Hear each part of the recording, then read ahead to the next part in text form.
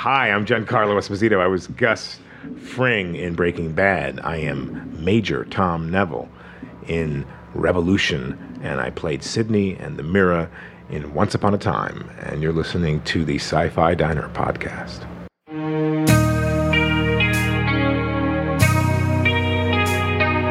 You're listening to the Sci-Fi Diner podcast, serving the latest news in sci-fi multimedia.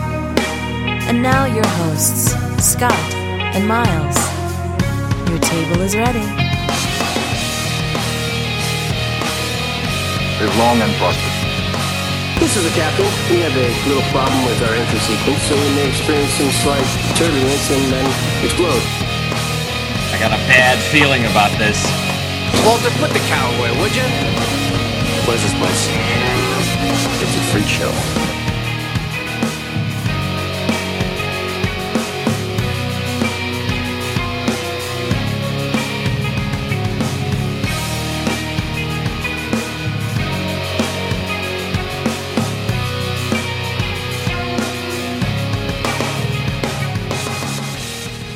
Welcome to the Sci-Fi Diner podcast. This is episode 166. I'm one of your hosts, Scott Herzog. And good evening, I'm Miles P. McLaughlin. And we have a phenomenal podcast for you tonight. And it really is all about what is science fiction? What is science fiction? What is good science fiction? Yeah. And what does that mean? Mm-hmm. Yeah, what does it mean to have science fiction, right? And so this is kind of what we're discussing, and it's not just Miles and I discussing. We are bringing in some awesome panelists that are going to be joining us in just a bit. Right. Who's joining us? Well, kind of the man who started this this discussion. Maybe not intentionally, but you know how that goes. So Raul Ybarra will be joining us this evening. Yes. And one of our listeners and contributors, and he's joined us for a couple Sci-Fi Rewinds, Kalis himself, Jim Arrowood. And we are going to have really an authority and maybe somebody who can help, if not settle this argument. At least stoke it. Maybe even stoke it more. But we have a real science fiction writer. He's written some of my favorite Star Trek novels over the years and some of the tie-in novels, but Mr. Keith DeCandido. Yeah, so they'll all be joining us in just a little bit. Mm-hmm. And but we have just a few things that we need to take care of as far as business goes with the Sci-Fi Diner. That we do. So in a moment, we're going to be bringing you that discussion, and we're going to end, as we always do, with the Sci-Fi 5 and 5, which comes from Raul, his top 5 Fringe moments ever. So just one more time we get to talk about Fringe here in the show. But we're going to start by talking about some trivia here and giving away tonight a really awesome prize. Sure. And so, Miles, why don't you go ahead and take it away? Tell us what was the trivia question and what was the code word they needed to include, and then tell us about this little nice prize we got for him. Sure. So we asked... we know Tony Amendola for his work on Stargate SG-1 and most recently Continuum, but he also guest starred in a Star Trek series, and we're asking you, what Star Trek series did Tony Amendola guest star in? Right, and I think we give extra credit too if they got the episode right. Their geek cred would would go above the heavens. Yeah, yep. Mm-hmm. And they had to include a code word in order to answer it. The code word was tritonin, and that was the substance that helped the Jaffa survive without a symbiote. Yeah, absolutely. Well, what would they win if they got the answer to this right? Well, you have kindly provided this wonderful Star Trek Into Darkness movie poster that we got at Farpoint. That's awesome. It's sitting right here. And also Starship Farragut's latest work on DVD, The Price of Anything on DVD. So as you're waiting for Star Trek 11, it's 12, you can watch Starship Farragut. And it's really well done. Yeah, if you like original series Trek, Farragut does a really good job of making their own stories in the original Trek universe. And did you give the answer already? I haven't. So the answer was the series was Star Trek Voyager, and it was the 6th season, and it was the episode Muse, and he was Muse number 3. Right. And he played one of the chorus. Yes. Right? One of the chorus in that. And we did get someone that, we actually got a bunch of people that got this right. And we did our little magic, pull names out of a hat.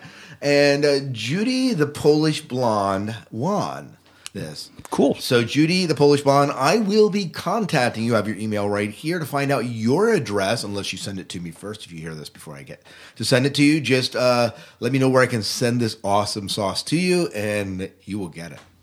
Congratulations, Yeah, Judy. congratulations to that. Well, before we go into our huge discussion about what is science fiction, we're going to play a promo from a guy that's going to be joining us. And this is Jim, of course, Kalis, as we often refer to him on the show, Jim Arrowood, who's joined us for numerous different podcasts. Mm-hmm. And we've had an awesome time when he's been on every single time. He's very knowledgeable, and so he's a very good contributor. And he has a voice for radio or for audiobooks or something. And apparently has a pen for writing or a keyboard for typing, because he runs his own blog called Jim's Sci-Fi Blog, where he has all sorts of musings, including musings about what we're going to be talking about tonight. Right. Yeah, so is Star Wars science fiction, right? Mm-hmm. And you can find us all at Jim's Sci-Fi Blog. And so here's a new promo that he just sent in. When you don't read Jim's Sci-Fi Blog, you are uninformed of the science fiction world.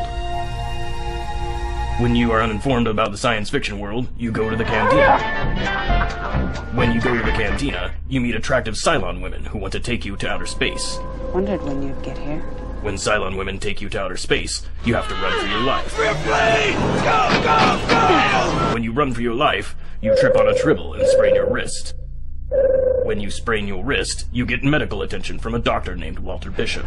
I had a fruit cocktail once. Don't seek medical attention from a doctor named Walter Bishop. Assimilate JimSciFiBlog.com. Resistance is futile. Science fiction is an existential metaphor. It allows us to tell stories about the human condition. Isaac Asimov once said, individual science fiction stories may seem as trivial as ever to the blinder critics and philosophers of today. But the core of science fiction, its essence, has become crucial to our salvation, if we are to be saved at all. Well, welcome back to the Sci-Fi Diner Podcast. Miles, we've had some awesome people just suddenly appear out of nowhere. The magic of Skype. Yeah, the gods of Skype, right? Have deemed it worthy to release these minions to us, I guess. With us, we have all sorts of people joining us tonight, and we're just gonna go around the room, and if you can tell us just a little bit about yourself. Raul, why don't you start? Well, I'm Raul. I live in the St. Louis area on the Illinois side. I write a blog called The Christian Geek, and I guess one of the easiest ways of describing me is I'm a bona fide mad scientist. Cardiac research and software engineer used to stop people's hearts to see if I could start them again. Other than that, I'm mostly proud of being the father of Antonio and the wife of Anthea. Awesome. And your wife writes some pretty good music. She's a musician. She's a bassoonist with a master's from CalArt and does a lot of teaching out here mostly. She's had some wrist injuries, but brilliant. I think at least she's a brilliant composer. Yeah. Awesome. And we were joking around right before we started recording that we blamed Raul for coming up with this podcast, but there's a lot of people that kind of share the blame on that. Keith, you're joining us. Tell us a little bit about yourself. Our listeners will be somewhat familiar with you. Possibly. I'm Keith DeCandido. I write, books and stuff. I hope to write more books. I've also written some short stories, some comic books. A lot of them are in the realm of the media tie-in world, Star Trek novels, World of Warcraft novels. I just recently had a Leverage novel published called The Zoo Job, which is currently out from Boulevard Books. Please go out to your local bookstore and buy them early and buy them often. And I've got a bunch of stuff coming out this year, including a couple short story collections, including Tales from Dragon Precinct and Ragnarok and Roll. And I also actually worked on a baseball book this year. I have from Lindy Sports, the In the Dugout for the Yankees this year was co-edited by myself and Cecilia Tan, and that's out from Lindy's. It's sort of an odd little thing. But mostly I do science fiction. I've written about 50 novels. And I blog, I Facebook, I tweet. I do all that silly social media stuff. Right. And you are the... And I do a bunch of other podcasts, including my own Dick Kitchen Radio and The Chronic Rift. And occasionally I show up on other people's podcasts like this one. Right. And you are... Mostly because people can't get me to shut up. Right. And there's truth to that. I've been on I've been on panels with Keith, and there's evidence. Go right, Miles. Sure. So yeah. You can't plug enough some of your own original work, the Goblin Precinct series that you've been working on and releasing books on. What's the next novel we have out for that? The next novel is going to be Griffin Precinct. That should be out in the fall. Okay, but you have some short stories coming out. The next actual book, is going to be Tales from Dragon Precinct, which will be released actually at Balticon, which will be Memorial Day weekend down in Hunt Valley, Maryland, and it'll be released, so the end of May, basically, is when the book will be out. That'll be both reprints and new stories. Reprints of some stories that have appeared in anthologies over the years, and 5 stories that have never been in print before. Oh, very good. Very good. And you do the voice of Todd Rage on HG World. On HG World as well. Yes. All right. You Parsec award-winning HG World. Yeah. Miles, clarify that. Jim, come on. Jay insists we now refer to it as that. Oh, yeah. Yeah. We also have Jim with us. And Jim, welcome to the show again. Yes, thank you. Yeah. We had Jim on just about a month ago to talk about Blade Runner, right? Right. Had a good discussion of Blade Runner and all that show, and we have a nicer signal from Jim tonight. Yes, I made sure that I checked everything and told the ISP that they'd be in big trouble if they didn't get it fixed. Yeah, and he was having ISP problems, right? You were having ISP problems that kind of caused some of the signal loss. Yeah. I was about 1/8 of my normal download speed, so. Oh, so it's no wonder we were getting a signal that was kind of cutting out all the time. Now, yes. you also... were partying like it was 1999. Yeah, literally. Or maybe 1989, depending on the baud modem he was using. So, Jim, you also run a blog called Jim's Sci-Fi Blog, and you've blogged at least a little bit about the subject we're going to be talking about in a moment. Just a couple of weeks ago. March 1st, I put up a post on this. Yeah. Well, very good. And Miles, of course, is here with us. I co-host the Sci-Fi Diner podcast. Yes. If you didn't know that by now, if you're tuning in, we assume that you kind of know that. Well, I want to start off with a little bit of a history of how we got into this discussion and how we ended up arranging this whole thing. And I'll make this real brief. It started with Sci-Fi 5 and 5 that Raul had called in, and I forget, what was the original Sci-Fi 5 and 5 about? I forget. The original was top 5 science fiction TV series. Right. And then he said... restricted it just to science fiction. Right. Kept the fantasy stuff out of it and superhero stuff out of it. Right. And you were very diligent about that. And then you did kind of the same thing with movies, right? And that's kind of what got the ball rolling. Correct. Right. And then he made a small comment that that Star Wars wasn't really at least good sci-fi, and some listeners interpreted that as being he's hating on Star Wars, and they called in and kind of fueled the discussion, and this kind of ended up to in a long roundabout ways is why we're here tonight talking about what is science fiction. So, and if I can go on the record, I do not hate Star Wars, especially the original. Like I started in my intro. Before A New Hope, at a time when Han shot first, there was Star Wars. I had my son totally hooked on it by age 3, so it definitely falls into the category of one of my all-time favorite movies. Awesome. It's just that, and hopefully we'll get into this as the discussion goes, as far as great science fiction, and when I'm talking great science fiction, I'm putting things like Asimov's Foundation trilogy, some of Silverberg's stuff, some of the greater literature, let's go back to Verne or even Shelley. I wouldn't put Star Wars definitely in the category of that kind of great science fiction. Very good. And so that's kind of the caveat that kind of brings us to... That's the caveat. Yeah, that brings us to the current point. Well, so here's my preamble, and then we'll kind of leap into... what is sci-fi and how people are maybe going to maybe answer that. So here's the preamble to our discussion tonight. And I pulled this from somewhere, and it said it so well that I had to use it, and I need to go back and find out so I can credit in the website. But it said, yeah, I see, because I was just ripping it from probably Wikipedia or something. It said, science fiction is difficult to define as it includes a wide range of subgenres and themes. Author and editor Damien Knight summed up the difficulty saying, science fiction is what we point to and say when we say it. A definition echoed by author Mark C. Glassie, who argues that the definition of science fiction is like the definition of pornography. You don't know what it is, but you know it when you see it. Vladimir Nabokov, I guess, argued that when we were rigorous about our definition, Shakespeare's play The Tempest would have been termed science fiction. According to the science fiction writer Robert A. Heinlein, a handy short definition of almost all science fiction just might read, realistic speculation about possible future events based solidly on adequate knowledge of real-world past and present, and on a thorough understanding of the nature and significance of scientific method. Rod Sterling's definition is fantasy is the impossible made probable. Science fiction is the improbable made possible. Lester Del Rey wrote, even the devoted aficionado or fan is hard time trying to explain what science fiction is, and that the reason for there not being a full satisfactory definition is that there are no easily delineated limits to science fiction.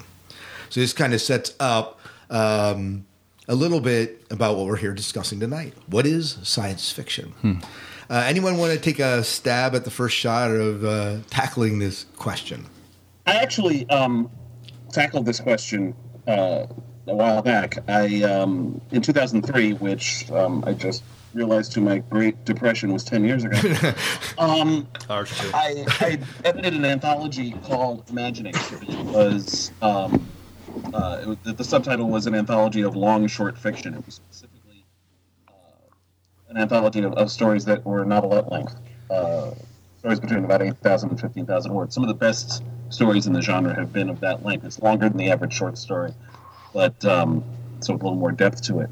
And I had 10 stories in there, and I wrote an introduction for it, and that was where I defined science fiction. And honestly, this definition applies to both fantasy and science fiction, is that it's the world we live in with at least one major change. Whether sometimes that change is simply moving forward or backward in time, sometimes it's the world we know, but vampires exist.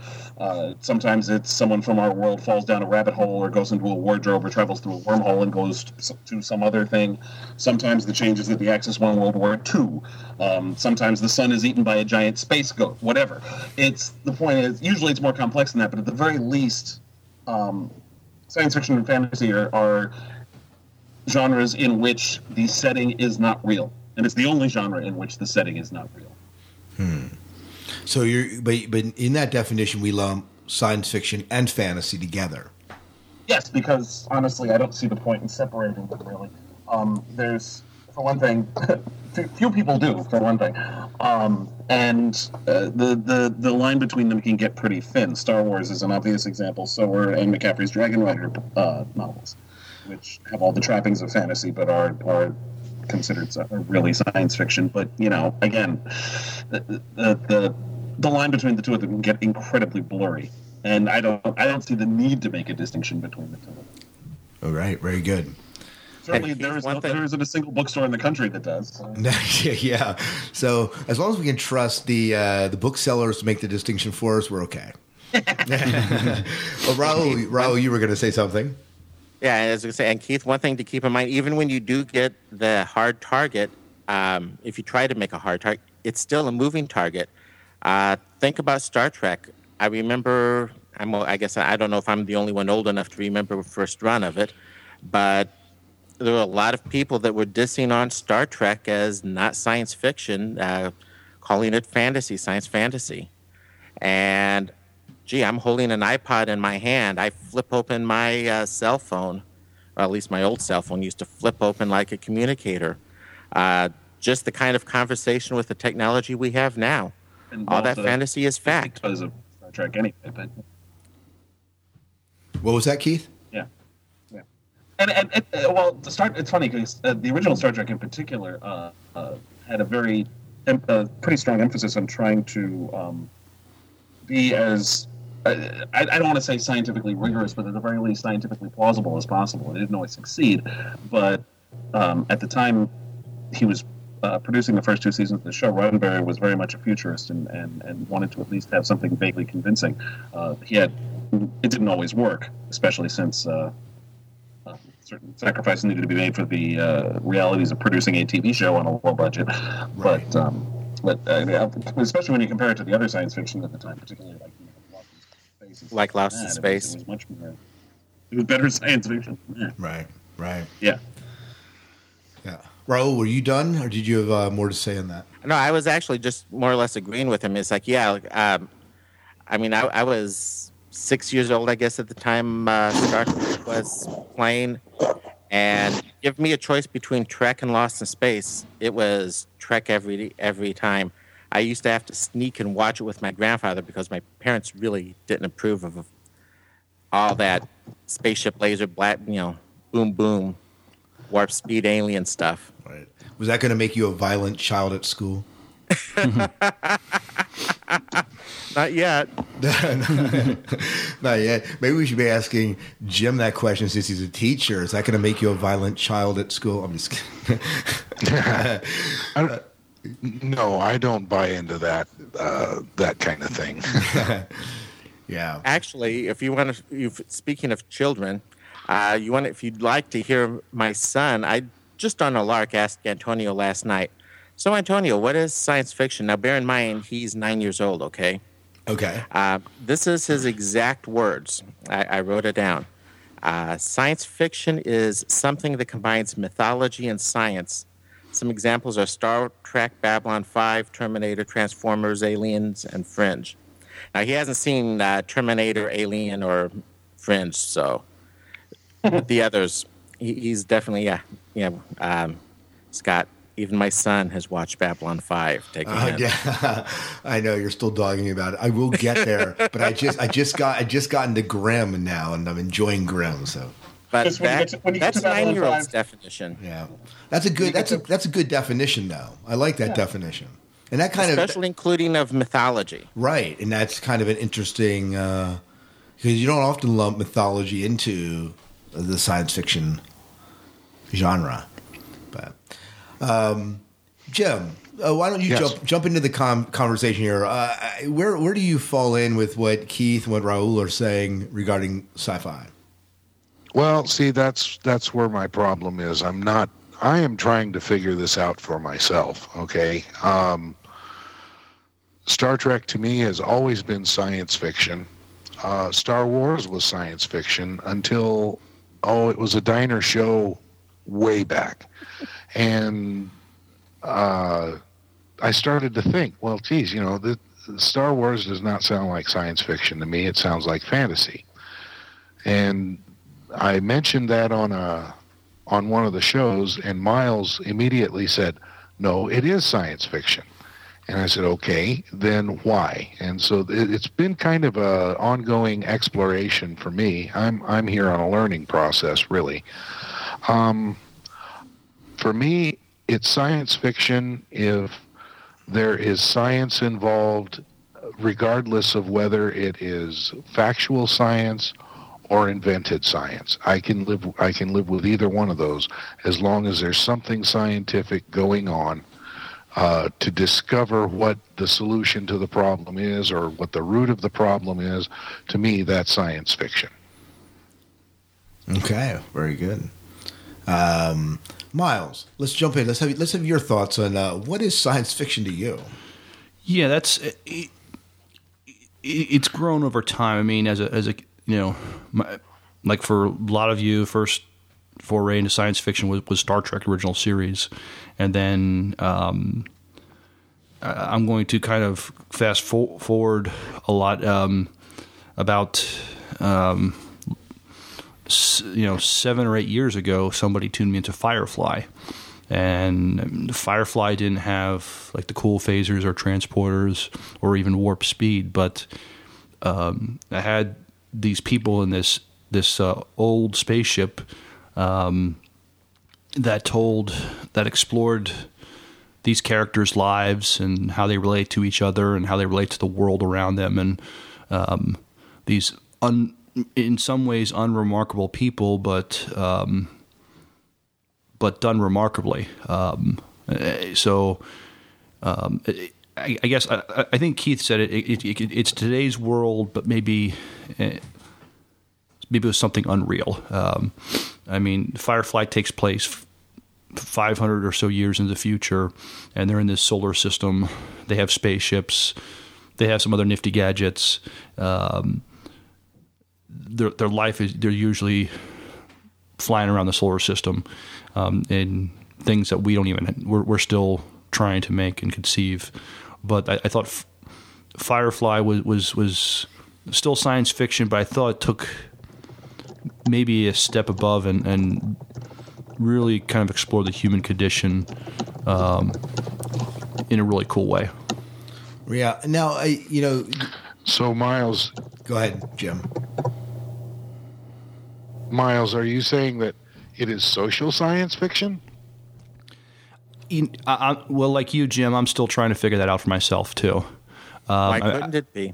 I mean, there's science fiction that is more about, the spaceships and the ray guns or whatever, but then there's other science fiction that really tries to explore the human condition and see, human beings or life forms struggle through something or work through something. And the older I get, the more, I can still watch Star Wars and really enjoy it, but I could still, pop in a DVD of Firefly and just get totally engaged in it. And that kind of almost resonates with me a little more now that I'm older. I think the whole argument about Star Wars isn't really science fiction is crap. It is science fiction. I mean, it's got ray guns, it's got spaceships, it's got robots. That's science fiction. The complaint really is that the science sucks, which is a perfectly valid complaint. Bank turns in space, and we don't even start on midichlorians. Midichlorians aren't real? Oh, please. Yeah, but what we're talking about, aliens and robots and ray guns and spaceships and all the rest of it. But the thing is, it also has a lot of the trappings of fantasy. The most obvious being, the lightsabers as a substitute for swords, and particularly in the first three movies that came out, that dealing with the Force as almost like magic before he decided to insert fake science into it. But I also like what I honestly lost track of who said it about social science fiction and what I sometimes refer to as anthropological science fiction. Some of my favorite works of science fiction don't have the only science in it really is cultural, but anthropology is as much a science as anything. And dealing with alien cultures, C.J. Cherryh was always particularly good at that. She has always done stuff where you're in the point of view of the aliens and how they see humans. One of my absolute favorite episodes of Star Trek was an episode of The Next Generation called Birthright. The second part of that two-parter entirely involved Klingon on in a prison camp with a bunch of Klingons and Romulans. There are, for all intents and purposes, no humans in that story at all. It's all about Klingon culture versus Romulan culture. And it works, partly because of Star Trek's own history, but the whole thing is about, what it means to be in a particular culture, the power of storytelling to a culture and stuff like that. And that sort of thing is one of the great things that science fiction can do. Jim, what were you going to say to Miles? Okay. I was going to say to Miles, social science fiction. There is not a great deal of science taking place on Firefly. Outstanding show, one of my favorites. But the study is more cultural, cultural differences and how the cultures have come together. And I think social science is just as valid as empirical science myself. If I may, I might even add that science fiction, as far as looking at the social sciences, in a big way, it's liberating in that regard because it lets you create the venue. It lets you create the situations to dig into what is it to be human? What are the big questions in life? That's why Antonio's including of mythology I thought was fantastic, because mythology isn't Apollo's driving a chariot around the sun. Mythology is explanations, looking at truth of the big questions of life. And science fiction gives us the option to really do that in a way that no other medium permits. Well, and if you look at some of the Star Wars episodes, Star Trek episodes, some of the best episodes were those that delved into the human condition or what it meant to be human, that tackled issues, especially in the original series, that tackled issues that could not be tackled on regular television, and that somehow because they were futuristic and sci-fi that they were okay to talk about. Right. Absolutely. Yeah, so in that way, it's I don't know, it's kind of that's a really cool aspect of what we're calling here at least social science fiction. A prime example is a story that I just read by Keith not too long ago, The Mirror-Scaled Serpent, from a collection. There is very little in there technical. There's not really a lot of technical stuff in there, but it's an excellent study of the personalities in the alternate universe. And it's just imagination run wild. It's just really neat. And maybe you don't need all the technical aspects to make a good science fiction story. I think part of the issue we have is often, at least traditionally, when we think science fiction, we think it must have some science in it, right? We call it science fiction for a reason. And I think this is where we get hung up on some time, and when we narrow down our definition, maybe a little bit too hard. Keith, what was your definition earlier that you gave at the very beginning of the show? You said this is a definition you wrote in the intro to that one book. Is that it's the world we're familiar with, but with at least one thing changed. Right. Well, with that definition, we could classify almost any piece of fiction as somehow science fiction if they change one thing that's not real in the world. Or are we talking about something a little bit more speculative than this? Yeah. I mean, I didn't say it was a perfect definition. Right. I was going to say Downton Abbey could be that. For me, when I think of science fiction, I think about what got me into science fiction. I was hooked into science fiction by reading Andre Norton. I was a middle school librarian and handed me Galactic Derelict and the Time Trader series and said, you got to read this, because I was looking for something to read, and it got me hooked, and I devoured every piece of science fiction that was on the shelf, everything from Asimov to Norse, Heinlein, on down through, and that is what got me into science fiction. And yet, in that series, it was really about the adventure, and it wasn't so much about the science that made things work, although there was technology, but there was time travel in it, and I don't know. For me, it was a journey, and I think very early on, science fiction always had either a future element or a space element to it. And now I realize there's these alternate histories and other things that you can kind of paint with science fiction. But for me, when I think of science fiction, I often say, well, if it's in space and it's somehow future, it's for me, it became science fiction.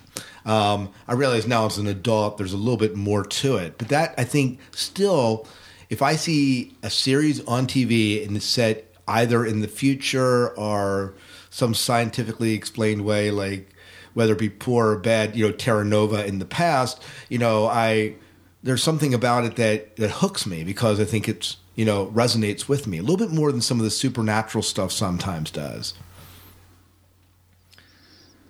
I'm with you, Scott. I would agree. For science fiction, at least, not just necessarily.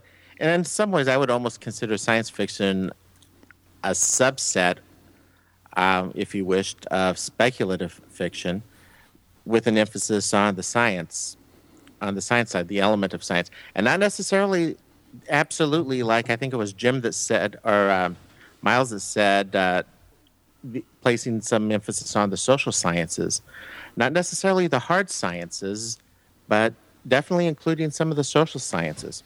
Shara was a good example. Think about some of Heinlein's later works. As he had went on further and further in his career, he went from Starman Jones, which was that was my introduction to Heinlein when I was in third grade, to Number of the Beast, which is very much a little odd, a little strange, but very much a social dissertation, I guess, is the best that I can describe it. Dissertation is a nice way of putting it. Yeah. I always demarcate Number of the Beast as the beginning. Like, when I recommend Heinlein to people, I says check the pub date. If it was published after 1980, which is when Number of the Beast was published, do not bother. I would not disagree. Yeah, I got started on science fiction and fantasy pretty much simultaneously. It's all my parents' fault.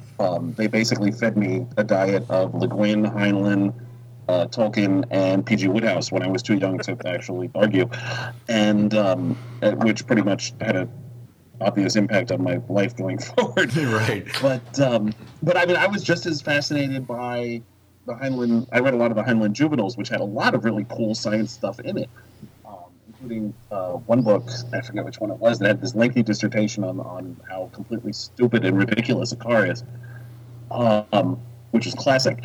And then you've got, I read Le Guin's Earthsea trilogy, where there was no science and it was magic, but it was still just as fascinating to me. Yeah. Well, Raul, you had kind of shared with me that one quote that's kind of been thrown into this discussion. And what is it? Is it Clarke's third rule, or whose third rule was that? Clarke's third law? Yeah, that one. Do you want to share it? What was that? Any sufficiently advanced technology is indistinguishable from magic, right. I believe. Yes. Yeah. So that's been kind of hailed as saying, well, is there really a line, I guess? You know, I think of that. I'm a huge Terry Brooks fan, especially the sort of Shannara series. I've always pronounced it. But in that, there's this what appears to be magic and fantasy, but as you go along the series and as you develop the series over time, you find that a lot of this magic is rooted in old world science. Mm-hmm. And there's a sense where it's, even though I would still consider that series totally fantasy, if you want to argue, like, as he's developed the background, the history of this world, it's almost science fiction to a degree. Or another good example, what about Stephen Donaldson's Thomas Covenant books? Oh, I forgot about that. The actual events themselves, I mean, it's pure magic, fantasy, but it's an alternate parallel universe. He's from our world, stricken with leprosy, pulled out by, for lack of a better word, whoever or whatever the god of that universe is. Mm-hmm. I mean, it's pulling on parallel universe thinking, but drifting it over, or Zelazny's Amber Chronicles. Yeah.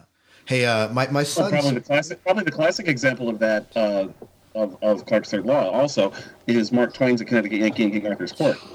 Absolutely. That was the whole premise behind it, was that he was using science and passing it off as magic, because to Arthurian people it was. Hey, my son just showed up. I'm going to ask him the same question Raul asked his son. My son is 6 years old here. Say hi, Kiefer. Say hi. Hi. Yep. And I'm going to ask you a question here. What is science fiction?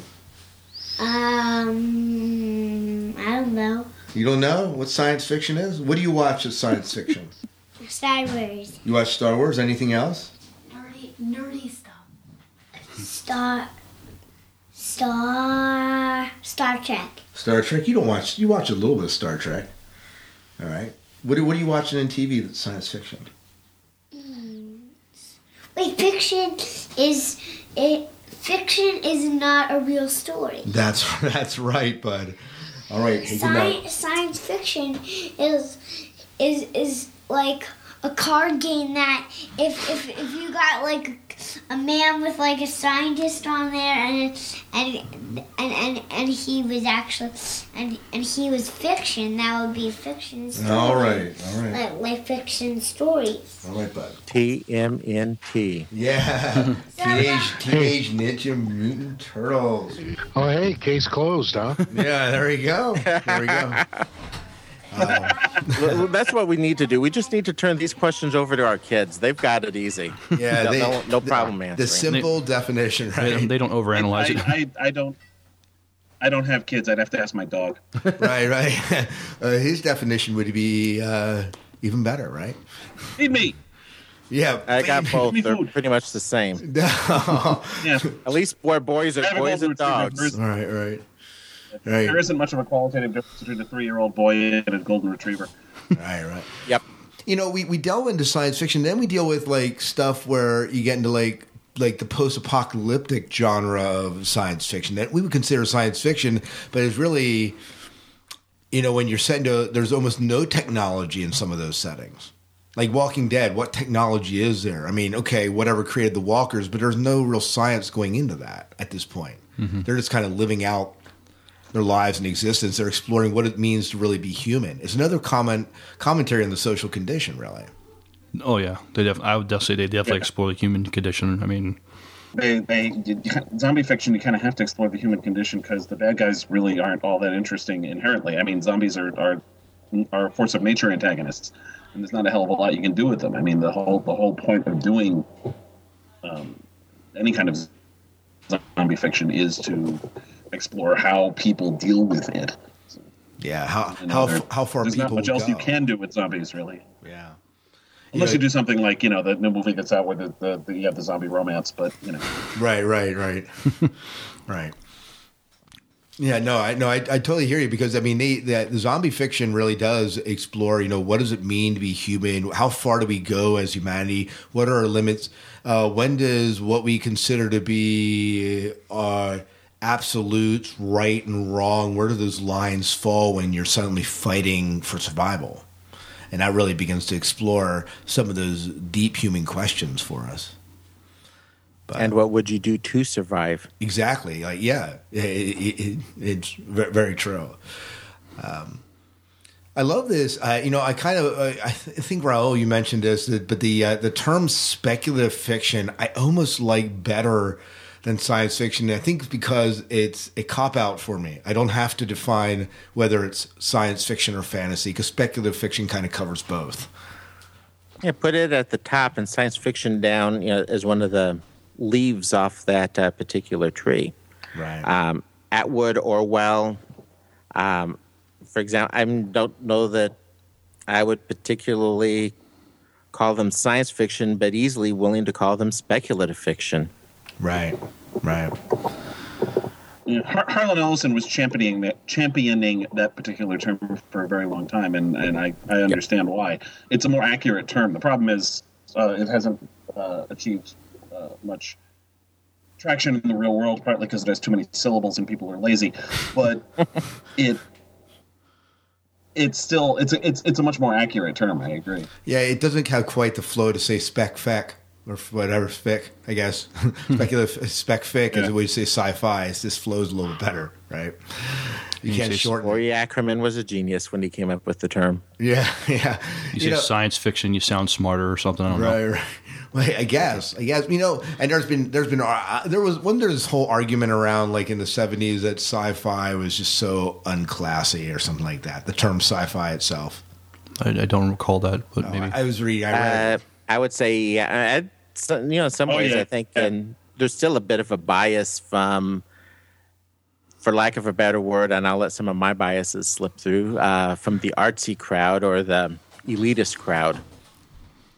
Well, you just think, I mean, as far as when movies go, what movies and TV shows get nominated for awards and everything. I mean, they might get nominated or maybe even awarded for best music score or best makeup or something like that. But an actor who was performed in one of those works, his acting or her acting may be phenomenal, but How often does an actor or an actress get nominated for something like that in, the Oscars or the Emmys? Whatever. John Noble still hasn't gotten his Emmy nomination. That is starting to change. I mean, Lord of the Rings. Yeah, Lord of the Rings was a huge breakthrough with 13? They had 13 nominations that one year?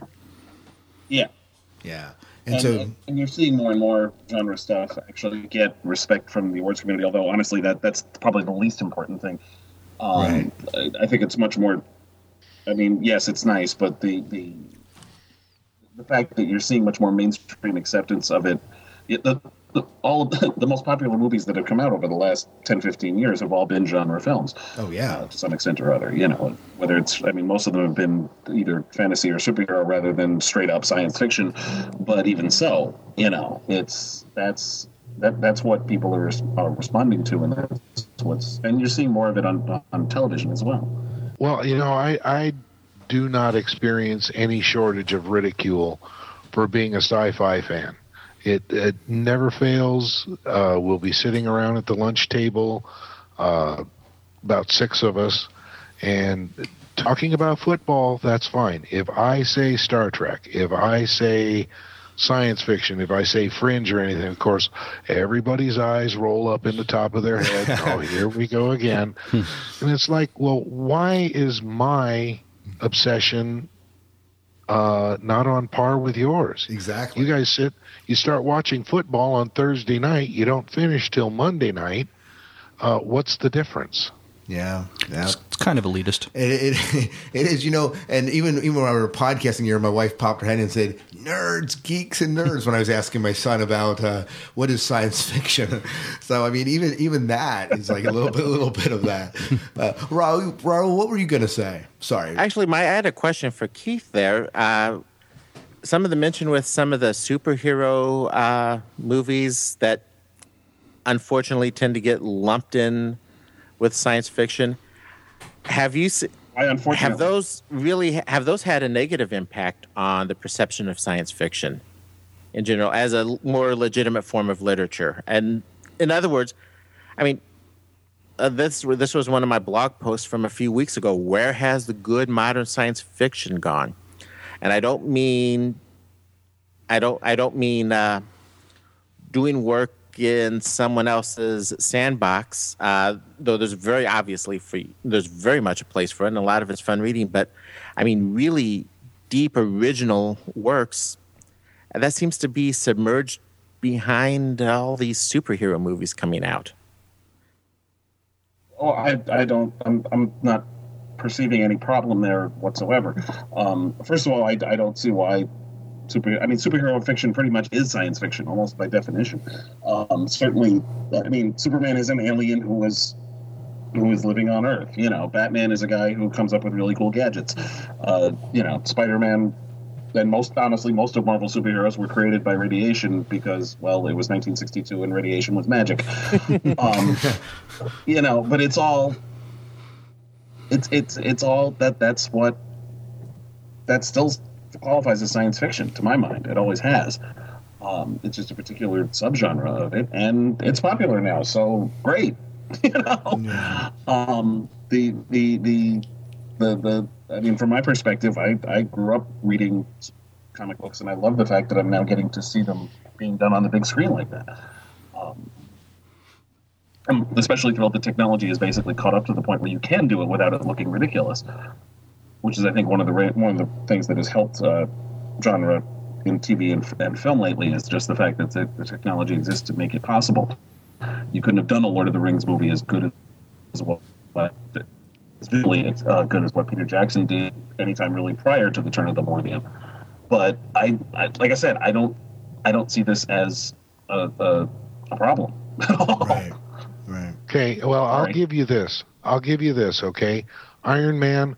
Loaded with science. He could not possibly invent that suit without science. Okay, Captain America as a result of science. The Hulk as a result of science. Spider-Man as a result of science. Not Thor. Thor is a mythological. He's an alien from another dimension. Yeah, well, and that plays into Raul's son's definition, right? The fact it's bringing mythology and science into the same one. But I mean, Thor isn't really any different from Superman. He's a strange being from another world who shows up on Earth. It just happens to be in a different dimension as opposed to a few solar systems away, you know. And humans worshipped them as gods because, well, the technology is indistinguishable from magic. We're back to that again, you know. Right. The Vikings. And I understand. I'm not disagreeing.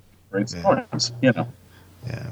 I understand. I'm not disagreeing, but it's some of the feedback and response that I've been getting, and like just from my own conversations, and I know you're inside the industry writing, and I was just curious. Was really curious what that perception on that end that you get regarding. I don't see it as a perceptual problem at all. The Avengers is the most popular movie on the planet last year, but. Yep. Obviously, the vast majority of the general public is perfectly fine with it, which is really that's not the only yardstick that matters, but it's one that is certainly relevant, and you know, and the director not going to get award consideration. And the director is Joss Whedon, who is one fine writer too. So absolutely, his script writing. Nice to see. Yeah, he's not bad. He's okay. Yeah, he's no Keith DeCandido, but he's right, okay. right. I mean, come on, that goes without saying. Well, I mean. yeah, but who is? Though remember, as far as Whedon's concerned, Alien Resurrection. Oh yes, because he wrote it and got no credit for it, right? He did. Mm-hmm. Yeah, or minimum Absolutely credit. He did. He's listed as the screenwriter. Oh, is he? That movie. He probably wishes he wasn't. Exactly. And if you watch Alien Resurrection, it's very obviously the first draft of Firefly too. See, now we'll have to go back and watch it. Gosh, you're right. You're absolutely. I hadn't thought of that. You're absolutely right. It is. Do you think perhaps that what we're talking about here that delineates science fiction from non-science fiction is the backdrop against which it's shown? I'll give you a couple of examples. The movie High Noon and Outland. Okay, roughly the same ideas, the same stories, with Gary Cooper in cowboy days with no technology other than a Colt, and Outland with a whole mess of technology. You know, the same idea. Another example of a couple of movies I'm thinking of is Alfred Hitchcock's Lifeboat, and another movie that was remade called Life Pod, which is lifeboat set in a science fiction backdrop. I'm just wondering if maybe that isn't the direction we're kind of headed right now. So the backdrop is kind of what defines it a little bit. Raul, what do you think of that? Or Keith, go ahead, Keith. Oh, I was just going to say that's sort of what defines it anyway. I mean, like I said earlier, science fiction and fantasy are the only genres that are genres of setting. Every other genre relates to the plot. You know, a mystery is a mystery because of the plot. A horror is horror because of the plot. You know, thrillers, romance, all of those are defined inherently by what the plot of the story is. You know, magic realism for that matter, if you want to get into it. But the science fiction and fantasy are defined by their setting. That's what makes something science fiction or fantasy, is the setting it's in. And it's the only genre that's like that. So, you know, I agree with Jim there that, you know, that's what makes it what it is where it takes place as opposed to what kind of story it is. That's a conclusion I'm coming to, and I think it's valid. Yeah. I think it's absolutely valid. I think it's on the mark. Yeah. Well, now, Raul, I thought you were kind of onto something here. Is there a lack of new, fresh, original, and insightful science fiction that's being put onto the market? Is all we're getting these rehashed stories or redone stories that are somehow resonate and are popular with us? Weren't you kind of heading that way, Raul? Actually, when I was asking that question, I was asking it not from a cynical perspective, but from a really honest as a really honest question. What brought it about was I got this wonderful little gift card for Books A Million, and looking through the science fiction section, I was able to find lots of old good material. I was able to find lots and lots of fantasy. I was able to find lots of, whatever the series happens to be, extended universes, whether it's Star Trek or Star Wars or Dragonlance.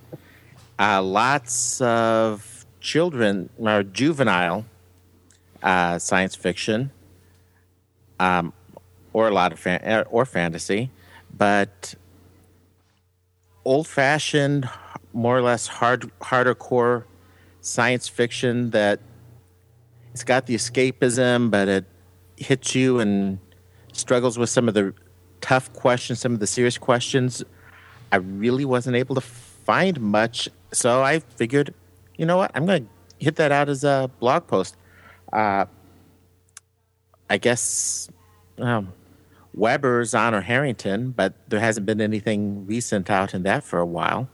And I really was looking, and it was more of the science fiction side that I was that my itch to read had been triggered, rather than the fantasy side. I'm wondering, though, I think I'm remembering a quote, and I think it was Michael Crichton that said it, that man's imagination is reaching its outer limits, and reality is quickly catching up. I'm wondering if maybe the quality of the stories, Raul, isn't directly proportional to our advancement in science. Yeah, I don't know. The other thing is that I have been hearing this same complaint that Raul just made for 20 years. When I first started working in science fiction in the early 90s, I was hearing the same complaints. There's no real hard science fiction anymore. Nobody writes real hard science fiction. I want my hard science fiction back. And it's always been only one subset of the genre as a whole. And to my mind, it's an argument that only works if you exclude everything else. It's like, well, I want this particular subgenre. Well, there's not as much of it, partly because it isn't as popular. It is there. It is findable. Or the soft science fiction. But it's not. No, all I said was okay. What were you going to say, Rob? What I was going to say was, or even the soft science fiction. This whole conversation and discussion, actually, you had mentioned Le Guin as like, ooh, that's an idea. I was never a big Earthsea fan, but I liked her Hainish novels. So it's like, okay, dig out Left Hand of Darkness.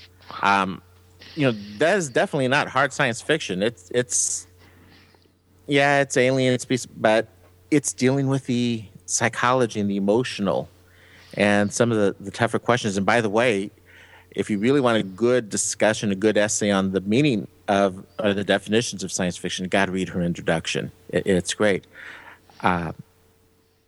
But it seems just to be harder to find truly original works rather than something that's derivative. Are you talking about in literature, TV, movies, or all the above? And literature. And what do you mean by derivative exactly? The whole Star Wars expanded universe. Look at this just massive literature, from the Dragonlance series, all of the Star Trek stories that are out there. That wouldn't. And they're good. It's good stuff. I'm not saying it's not good stuff, but it's not all there is. And I'm missing some of the and more. But what if you don't want more? What if you're happy with what you have? Because I'll tell you what, when I read a Star Trek novel, when I'm reading about Picard, when I'm reading about Kirk, when I'm reading about Spock, I feel like I am getting a visit from some old friends. Absolutely. Because I was 11 years old when Star Trek went off the air, the original series. I'll tell you what, it is just so neat to look into what these guys are doing. I'll tell you what, just keep them coming. I'll keep reading. Well, there is something about visiting. It's like visiting, old friends and families that you've built a relationship with through the series, and it's one of the reasons that when I pick up a book and I love it, and I'm into a series that I just want to read. I want to find out if it continues to be decently written. I just want to find out more about what's going on in that series, whether it be the Star Wars expanded universe, whether it be Star Trek. I was just looking on my shelves here. I have the Foundation trilogy, and then all these 17 books that kind of tie into that in some way. Maybe plus give or take a few depending on who's authoring them. I'm looking at the Brooks series, and I just give me some more Shannara, because I don't care that he wrote the Landover series, even though the first book was okay, and some of the other series he wrote. But I know this is the world I want, and so what is he writing in? He's writing in that universe for the most part. Mm-hmm. I understand. I'm not going to disagree, but one of my favorite series when I was younger, I've got about 100 Perry Rhodan novels in my library. But I refuse to accept Jim's statement about our imagination reaching its outer limit. I guess it's the Vernian, in me, the optimist. Whatever we can imagine, whatever we can come up with, I just believe that the human imagination is able to exceed that we don't have any limits to our imagination. What we know now, when we reach those outer limits, just gives us a bigger platform to go forward and to reach for more. That was Michael Crichton's quote, I should say. Right. It is though something that at the very least is the sort of thing that might give writers pause when they consider starting their fiction is the worry about technology, speculating into the future and getting it wrong, or technology catching up, coming up with something really futuristic and then having reality pass you by. I mean, you watch Star Trek: The Next Generation right now, and they're all passing iPads around. Right. Yeah. And that's supposed to be 400 years in the future. It's tough sometimes. Yeah. True, but honestly, the technology we see on the USS Enterprise in the original Star Trek from the 60s, get rid of the transporter and the warp drive, and your average office building in Manhattan is more technologically advanced than the Enterprise is. And actually, they're doing legitimate research on warp drive and transporters. Right. Well, have any of you watched Continuum? I've seen a couple of episodes. I still have to catch up to it. But have they finished the first season here in the States yet? Last night. Yeah. Last night? Okay. Yeah. Mm-hmm. I'll be able to write about it finally. Yeah. What I like about that show, they do time travel, which has been done many times before. But what I like is some of Kira's gadgets that she has. The suit. So it looks like somebody took their imagination and kind of extended it to see where it would go as far as, well, where else could we possibly be in 65 years from now? All right.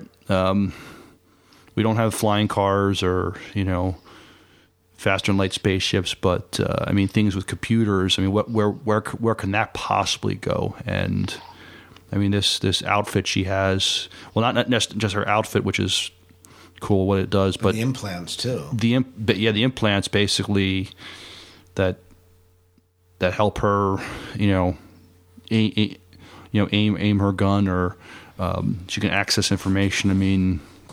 We can't do it now, but it's not, maybe not be out of the realm of possibility in 60 some years. Has anybody here read The Physics of the Future by Michio Kaku? And I haven't. Have not. I have not. I've seen Otaku talk a few times, and he's a wonderful speaker, but I haven't. Oh, I'd read the book. Because I'll tell you what, in 100 years, we're going to have replicators, we're going to have medical scanners, we're going to have wallpaper for that does our television for us. Some really incredible stuff. And these are the things that are coming. Yeah.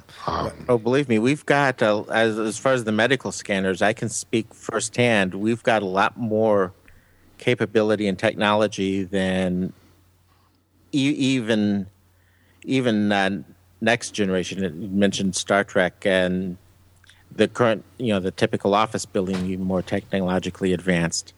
I mean, I wasn't joking earlier when I said stopping hearts to see if I could start them again. It's designing defibrillators that can monitor the heart, determine if you need a shock, and filter out all the muscle noise and movement. Is this person really trying to die? No. And bringing them back.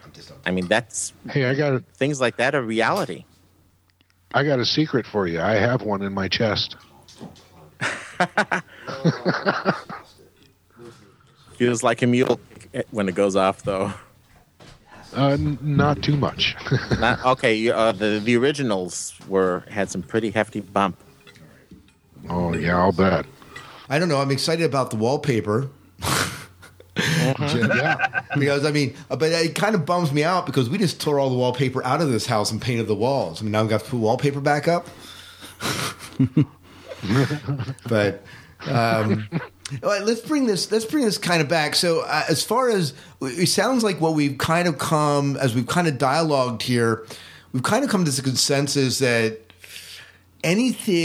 most of us seem to agree that speculative fiction is probably a term that is kind of the overarching term, but most of us seem okay with science fiction being defined as almost anything that is, I don't know, not grounded in some reality.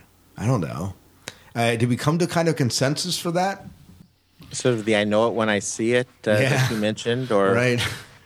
Or Keith's description of at the minimum a single change. As I've said, I don't know here or elsewhere, but it's a moving target. Right. Wherever you draw a line, it's going to be erased in a few years. Right.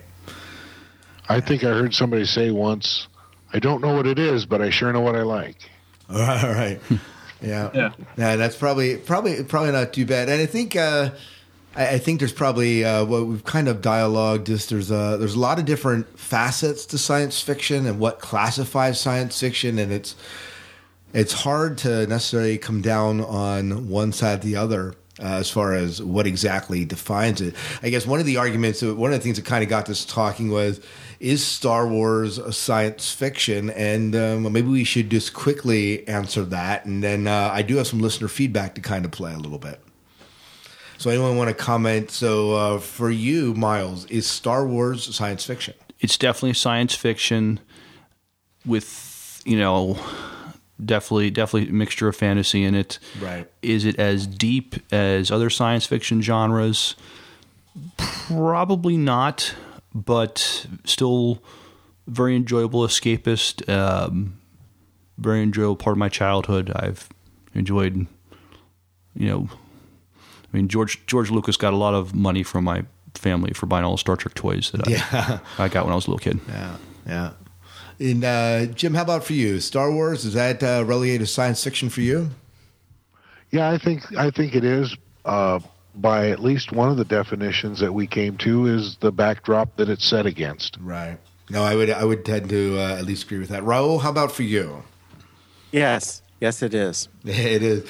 And again, I guess whether we qualify it as, going back to one of the things we talked about earlier, Raul, whether we classify it as good sci-fi depends a little bit on how you define sci-fi. I mean, is it good technological sci-fi? Well, maybe not. But at least it's somewhat good sci-fi, at least in... I'll really throw a bomb out right now. I'll toss another bomb for your listeners. While I may not consider...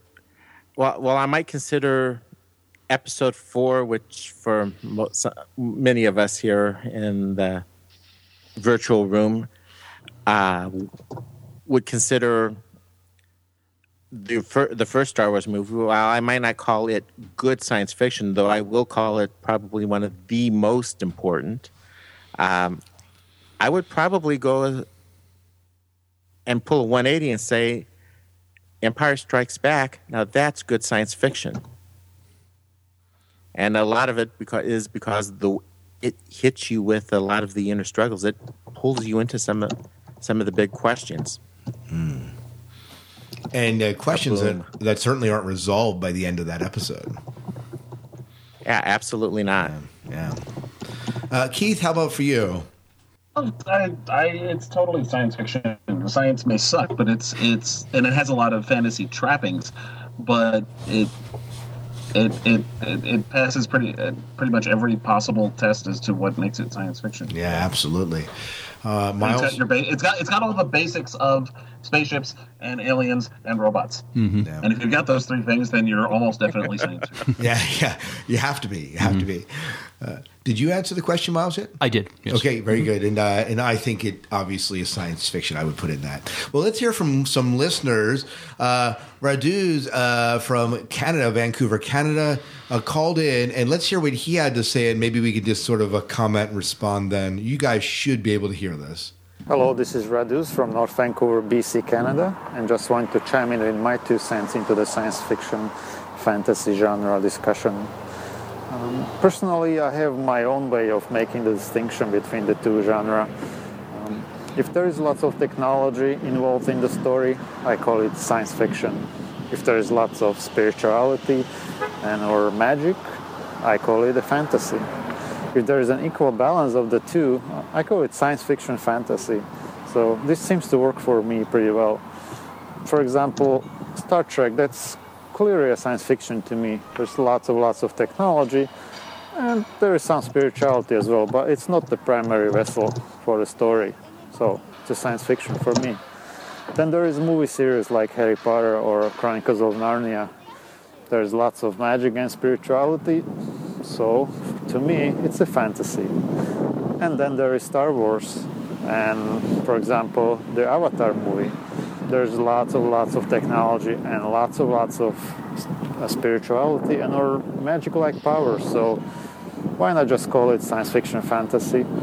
This seems to work for me. Thank you very much. Have a nice day. So what do you think of Raduz's definition for him of science fiction fantasy, Miles? I think he and I are in a lot of agreement. Yeah. Jim, Raul, Keith, any comments? Well, I can't argue with it. Yeah. Go ahead, Raul. I can't argue with it, and I would also say his definition highlights something I think that's important. Is there's a very subjective element to this. Oh yeah, I mean, yeah, we can come on and we could probably poll people on the street and get probably just as many definitions as what is sci-fi and what isn't sci-fi to each individual person. It would come out slightly different. Ask 5 people, get 7 answers. yeah, probably. Keith, any thoughts on what Radu said? I could argue with it, but it wouldn't be a very convincing argument. And that pretty much boils down to the same as Damon. His argument is more or less the same as Damon Knight's. He just took longer to say it. Very good. All right, we thanks, Radu, for calling in and giving us your thoughts. Jen from New York, we're going to play her. She's a longtime listener. She's going to talk a little bit about Star Wars, Star Trek, and I think somewhere in here she's kind of playing with this whole idea of science fiction and what it means. Hi guys, this is Jen from New York, just calling in. I just want to call in about the, the whole Star Trek, Star Wars conversation we got going on here. And, I've always, wondered that myself, too. I always felt like Star Wars was more like, science fiction and soap opera. Sci-fi, fantasy, whatever. Because I feel like it had more drama. The whole thing with Luke finding out that Darth Vader's his father, that whole scene. And, and Star Trek was more science fact to me. Because really, in, reality, I find that more people trying to invent things from the show. I mean, since, ever since, we got, the communicators, the flip phones, cell phones, We got iPads now, and people are actually trying to invent the tractor beam. So stuff like that, I feel like, has come from that show. And, so there are other things that I even tried to look up on Wikipedia to try to see, what else, fell into those categories. But, to me, I always felt like, sliders was also, one of those things that, it was more like a scientific theory where they had, the idea, the theory, and then once they did it on the show, then that became like science, sci-fi fantasy, so all kinds of things come together in that way. And as for the whole J.J. Abrams thing, as much as I'd like to hate the guy right now, but it's kind of hard to hate him right now. Because, like you said, he's come up with so many good TV shows and movies that we all love, and so it's and especially since, because it's funny, because at first when he first came out with the first Star Trek reboot movie, I was kind of before I saw it, I was like, how could he do that, without the original actors and, have new younger people playing the original characters, and I'm like, it's just I couldn't picture it in my head what it would be like. But after I saw it, I fell in love with it. I was I thought he did a really good job in bringing it all back. And now that he's done this, it's like jumping ship. Dude, he's gonna do Star Wars, and I was like, what is he doing? And it's like crossing the streams. You can't do that. It's like when I go to a Chinese restaurant and tell my mother, I'm like, you can't mix the hot and sour sauce with the sweet and sour. I'm like, it's just not done. It's like crossing the streams. But seriously, but now, I mean, like I said, but it's bringing back all the Star Wars talk again. And I'm kind of hoping that they do these movies that are in the future with Han and Leia's kids and all from the book series. Even though I didn't read all the books and all, but my brothers have read them all. But and I may go back and read some of the ones starting from Last Command. I may go back to reading, because I think that's when the kids were babies. But that's what I would like to see happen. Because I'm getting kind of tired of all the prequels and yada yada stuff like that. But but that's just me. I mean, like I said, I grew up with the originals. I hate that they call them 4, 5, and 6. Those are mine. It's what can we do? But like you said, and I hope that they get Mark Hamill, Carrie Fisher, Harrison Ford all in it. And it's so funny when I first heard this, and I was thinking that all I kept thinking in my head was Back to the Future with Doc Brown saying, "Hon, you got to do something about your kids, Marty. Something's got to be done about your kids." That's all I kept thinking. But I agree with Colin. It's all in fun. Whatever you enjoy is what it is, But so, what do you think of the term? She kind of shared the term of science fiction versus science fact. She views science. She views Star Wars as being kind of science fiction, but Star Trek as being kind of science fact because people have been trying to invent and have been inventing stuff that has been on Star Trek. I think Star Trek probably, the term speculative fiction maybe really applies with Star Trek as far as, Star Trek does try to speculate as far as what the future will be like, what we'll have. Star Wars, like what she said, well, there's some kind of soap opera elements as far as Luke finding out that Darth Vader is his father. Sorry, spoilers, people. Right. If you didn't watch it by now. Yeah, but yeah, it's there's definitely Star Trek would probably could be definitely called speculative fiction of the technological advancements that have been inspired. Yeah, I don't know if I'd quite go science fact because there's still lots of things they've speculated that we don't have and that probably we won't have because it's technologically it's just not possible. Right. But there are things that we do have now that have now exceeded what Star Trek thought was going to be possible. They said breaking the sound barrier was impossible too, so Right. Right. So don't say impossible. I don't know that I like the terminology she used necessarily, but I like that distinction that Star Trek is something that has actually it's science fiction that has actually inspired science. 75% of the people currently in NASA are in NASA because they grew up watching Star Trek. Right. I don't think any of them are there because they grew up watching Star Wars. And if they are, they're not talking about it. Right. That's not what you hear about. Right. So that is an interesting distinction. Although I suspect we would be all very happy if somebody invented a lightsaber. Right. But I don't know if anybody actually working on it. Right. Yeah. I don't remember who said it, but there was an old adage: today's science fiction is tomorrow's science fact. Right. I remember that. Yes. Hearing that. Yeah. Mm-hmm. I don't know who said it either. I love the fact she mentioned sliders. I haven't thought about sliders in a long time. Mm-hmm. But talk about it. You know, the concept being originally grounded in science fiction, but really taking on more of a once a wormhole is developed and they're jumping from parallel universe to parallel universe. Mm-hmm. It really steps outside of science fiction, becomes more focused on the different societies they encounter, and isn't focused as much in the science, I guess. Yeah, it focuses on what that would be speculative. But what would the world be like if things happen this way or that way, that sort of thing. Yeah. Mm-hmm. A lot like Quantum Leap. But it was based on a legitimate scientific theory, and it's one that's been fodder for science fiction for a long time, and alternate history is a fairly healthy subgenre. Right. What do you think about her thought? She made the comment that she really wants to see the old actors back in our new Star Wars movies we're going to be getting out by Disney. I mean, how do you feel about seeing old Han, old Luke, old Princess Leia all coming back? If the reports are accurate, I think she's going to get her wish. Some of the stuff that I'm hearing, it sounds like we're going to get Lucas's, not absolutely original, but I guess shortly after, the old idea of the trilogy of trilogies. Oh, really? Yeah. Now, they're going to be going, have you heard anything about them going to the Thrawn trilogy, which I think was kind of the always hailed as book as, movies 7, 8, and 9, at least it's been discussed. I know in the, and you and I have talked about, or at least corresponded about this before.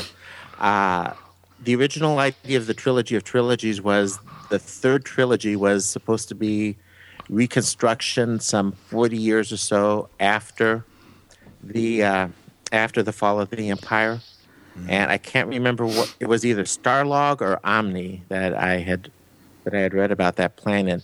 But there was a report. In fact, I was just hearing something about it today or yesterday, that apparently Lucas had said something about having gotten the old actors back, but then backing off from what he had said that, talks are in progress.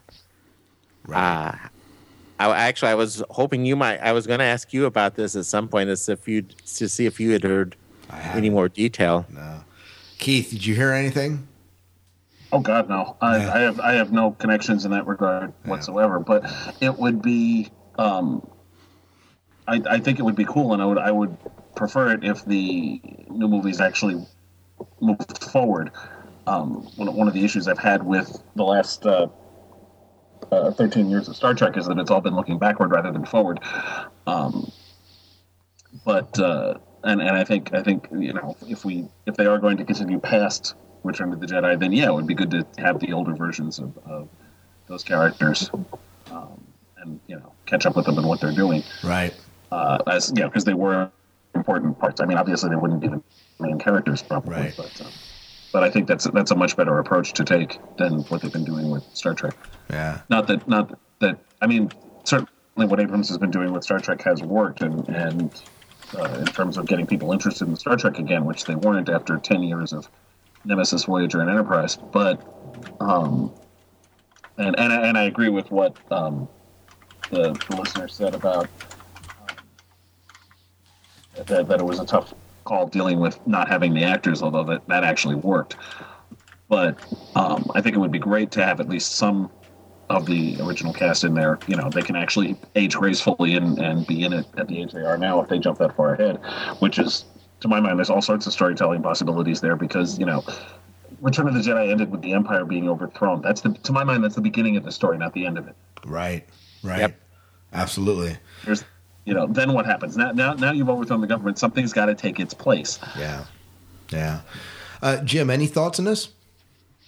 No, not really. I do want to say to Jen that I can't throw any hate at J.J. Abrams for improving his situation by jumping to Star Wars. I mean, anybody that can improve themselves, hey, more power to them. Who of us would not want a nice big fat raise from Disney Pictures? Yep. No doubt there. Also, I don't think he's abandoning Star Trek either. There's no indication that he's given that up. Yeah. He's basically got the geek exacta there, Yeah. Well, we have another listener voicemail. We're going to play, and let me go ahead and just fire that up here. Hi, Scott and Miles. This is Rachel from just east of you in Philadelphia. Hello. Sorry, I have a bit of a cold. I'm calling in regarding the discussions that you're going to have over whether or not Star Wars is actually science fiction. And many years ago, I actually got a teaching company lecture by Professor Eric Radkin. It's not for sale anymore. I guess it's out of print. And it was called Science Fiction, the Literature of the Technological Imagination. And Lecture 1 by this Professor Eric Radkin of the University of Michigan actually defined science fiction. He gave two sets of definitions. The first definition of science fiction was that you were to take the world as you know it, and you make one fantastic assumption, like time travel, and then you extrapolate everything else as if that were the only change. So you build your world, your novel, with the only change being that one fantastic assumption. An example, this is supposedly what they call the purist definition of science fiction. And he said that no science fiction novel has ever followed this definition. Once you make one fantastic change, it becomes difficult not to alter other things to help it just more plausible. So instead, he defines science fiction using these three related defining characteristics. Characteristic 1 is the fantastic made plausible.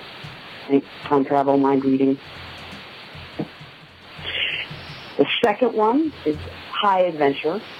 He actually used, I swear to God, the exact words, boy saves universe.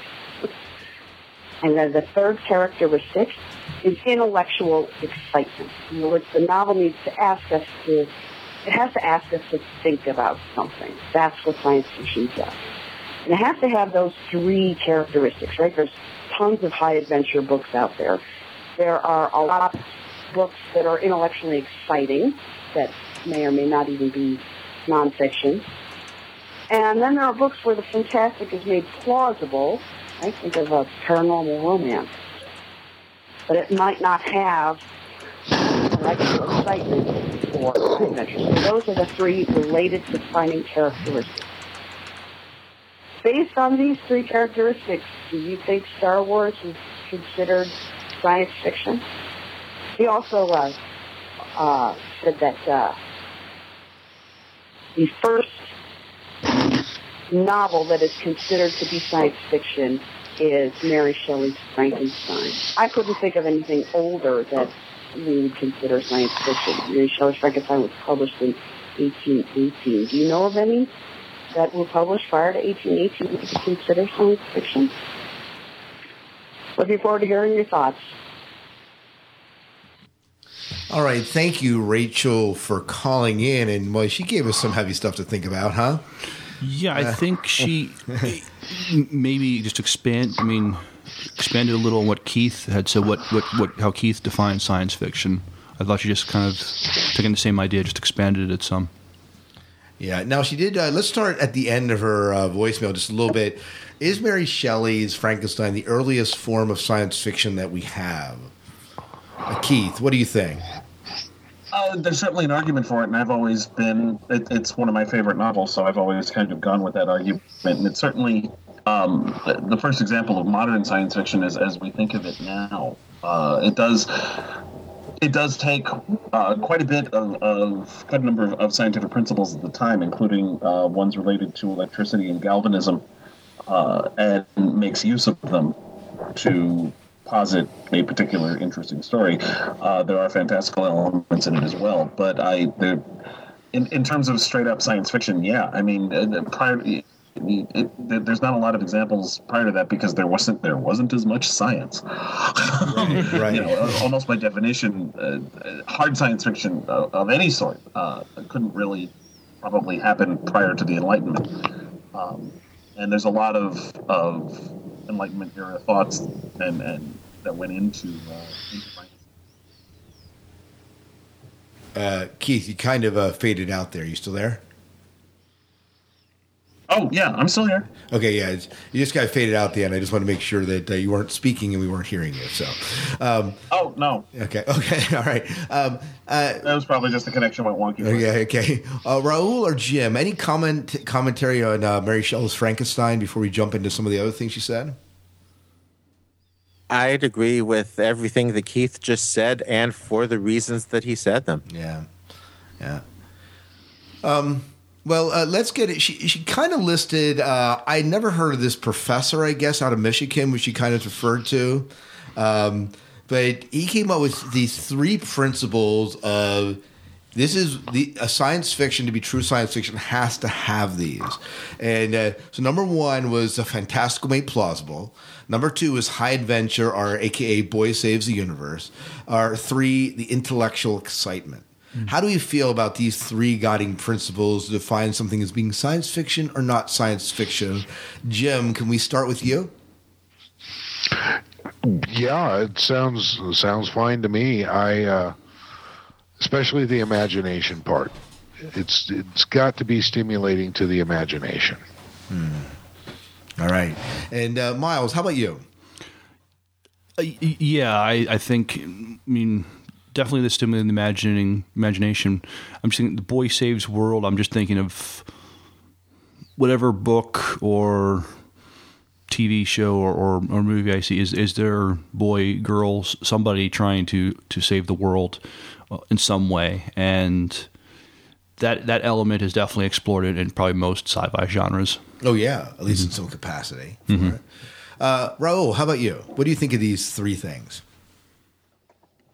I'm going to not take them in the order necessarily that she has them listed. As far as the intellectual excitement, that there was the piece. That's a good way of describing what I was looking for in some of the modern science fiction. The fantastical made plausible. I don't know that I would agree 100%. But I can't think off the top of my head. I mean, the whole idea of a novel is you're taking a fiction, something made up, something that is essentially a lie, and you're making it plausible. You're creating a world, a place where the reader can suspend their belief, hopefully, and engage with the play of thoughts and the play of words that the author is making, and that's just part of the beautiful magic of storytelling. As far as the high adventure boy saves universe, Rendezvous with Rama. I don't think anyone's going to argue that that's science, whether or not that's science fiction. 2001. Arthur C. Clarke's famous for the number of questions that he raises without answering in some of his stories. I mean, Rendezvous with Rama, the ship comes in, we look, we scratch our heads, the ship flies out. Right. There's no universe saving here. Right, but there is, at the same time in those, there is an adventure, just maybe not this boy saves the world type of adventure. Because they're exploring. It's like, what's going to happen next? Where are they going? What is this thing that's out here that we're going to investigate out near Jupiter, right? Yeah, it's Well, even 2001, calling 2001 adventure in the classic sense, especially as it's being phrased here, high concept. She's not using the phrase high concept action, but I just kind of got that implied from right. I agree. High adventure 2001? Probably not. Probably not. Yeah. But there was Hal, the villain. Yeah. Keith, how about you? What do you think about what she's saying here? It's not bad. The definitions feel a little too specific, and it's too easy to come up with exceptions to all of them. I mean, those are good guidelines. Certainly, I wouldn't necessarily call them definitions. I like the first one better, and not just because it so closely matches what I came up with. Although that certainly helps. Yeah. Now I can get accused of ripping off some professor in Michigan from 30 years ago. Right. But it's not a bad group of guidelines for what makes science fiction. Certainly. I guess I'd call it more that than a definition. Right. And, I had to think of you when you said that one change, but make that a fantastic change and focus in on that change.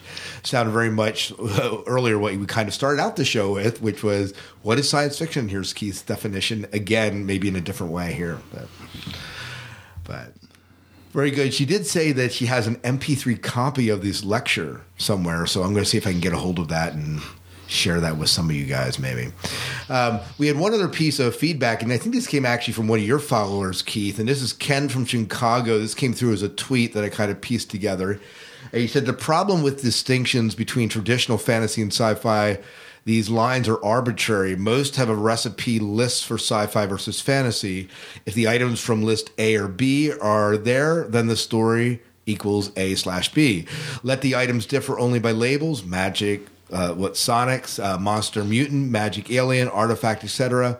Better option is to label them speculative fiction, which is kind of what we said. Fiction where a significant scientific event is true. Thus concludes finally my rehashing of one of my decade-long debates on science fiction and fantasy on the Usenet. But so he kind of just rehashes saying that it's speculative fiction, which is kind of what we came down to. That it's just maybe a better label than anything that we've been dialoguing here about. But any thoughts on what Ken said? Crickets.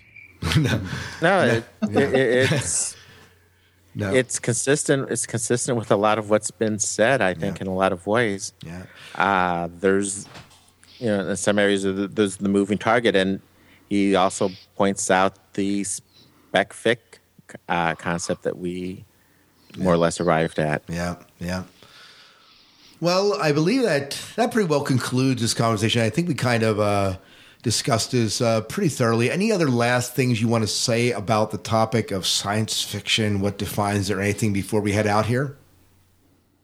In closing comments or anything? It would seem to be a very individual area. Person kind of has to decide for themselves within certain guidelines. Yeah. We agree that it has to be fiction. That helps, right? That's right. I don't know art, but I know what I like. That goes back to we know it when we see it, which is kind of what Jim said, right? Yeah, and crack open a book and work on the answer for yourself. Yeah, exactly. We can discuss it, we want, but ultimately it comes down to what defines it, I guess, for you. Right. Well, I really appreciate each one of you taking some time out of your schedule to dialogue about this topic that has been discussed before, but, gives us, maybe allows us to have a voice in this discussion, and I kind of like that. Let's just go around as we kind of sign off here. I want to give people a chance to plug where people could find out more about you guys and what you're doing and what you're up to. And, Raul, why don't we start with you? Tell us a little bit about where people can find you on the web and where they can follow your rantings and ravings about science fiction and TV shows. Well, you can find me at thechristiangeek.net, and it'll work whether or not you have the www in front of it or not. That is thechristiangeek.net, all one word. And you can email me at Raul, R-A-U-L, the Spanish spelling, RAUL at thechristiangeek.net, or feel free to Twitter me at Raul Ybarra. Especially following him if you're huge fans of Once Upon a Time. He does a lot. You do a lot of blogging regarding that, if I'm correct. That's been most of my blogging lately. I've had a bit of a crazy last couple months, and the blog's only been up a few months, so I haven't been able to put out some of the articles that I've been wanting. My Fringe analysis, at least from some of the second half of the season 5, are still up as well. Yeah. And some of the things that I've done with you are for you. Yeah, very good. Very good. We've enjoyed receiving them. In fact, at the end of this episode, we're going to throw in your top 5 Fringe moments. So you can expect to hear those finally. So, Jim, how about you? Where can people find out more about what's going on in Jim's world and to read more about the things that you're ranting about? Okay, it's jimscifiblog.com, and I write about science fiction, science fact, whatever I can think of. But same as Raul there, I haven't posted anything for a while. Real life has been in the way of that. So I'm also on Twitter, Jim Arrowood 2, and you can find me on Facebook also. And before I cut loose, I want to tell Keith, Kapla with your test for second-degree black belt. Oh, well, thank you. Well, very good. Cool. Very good. And Keith, how about you? Where can people find you, and especially find some of the things that you're writing, and where they can maybe purchase them? Well, if you go to DeCandido.net, that's sort of a link dump for all the ways of properly cyber stalking me. There are links there to. There's ordering links for my most recent fiction on there. Currently, what's up there is the Leverage novel. The Precinct novels, SCPD, the Farscape comics, the baseball book I mentioned earlier, and V Wars, the anthology I was in with Jonathan Mayberry, and as well as some of the other stuff I'm doing right now. The DeCandido.net also has links to my blog, my Facebook page, my Twitter feed, the various podcasts I'm involved with, including the Chronic Rift, the Parsec Award-winning HD World. Like I said, I got to follow that now. Dead Kitchen Radio, which is my own monthly podcast where I talk about myself, and as well as the band I'm in, the Boogie Nights.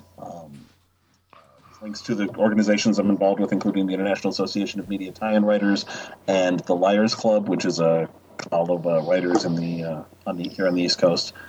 And all that stuff is you can get from DeCandido.net, or you can also order my books online very easily at Amazon.com, at BN.com, at IndieBound.com if you want to support your local independent bookstore, and so on. So what you're saying, Keith, is that you are not busy at all. No. As we recorded this, it is the day before I start my, as Jim mentioned, I'm starting the 4-day process of acquiring my second-degree black belt. By the time the podcast goes live, I hopefully will have it. That's right. Well, good luck to that, and we do wish you the best in that endeavor. And what he's really saying is that when you meet him at a con, don't mess with him. No, very good. And you're always. It seems like you're at a con almost every weekend. Do you have a lot of good? You said Balticon. Do you have a lot of other cons coming up? Yeah, I'm not sure when this is going live, but on April 7th, I'm going to be in Poughkeepsie at RockCon Hudson Valley. On April 19th, 20th, and 21st, I'm going to be down in Atlanta for the Trek Tracks convention. And then the next one we do after that is Balticon over Memorial Day weekend. You guys be there too? Or? I am in current negotiations to be down there at least for a day or two. I'm running a marathon that Sunday, so I have to kind of negotiate that. So yeah. But that's always a good podcasting.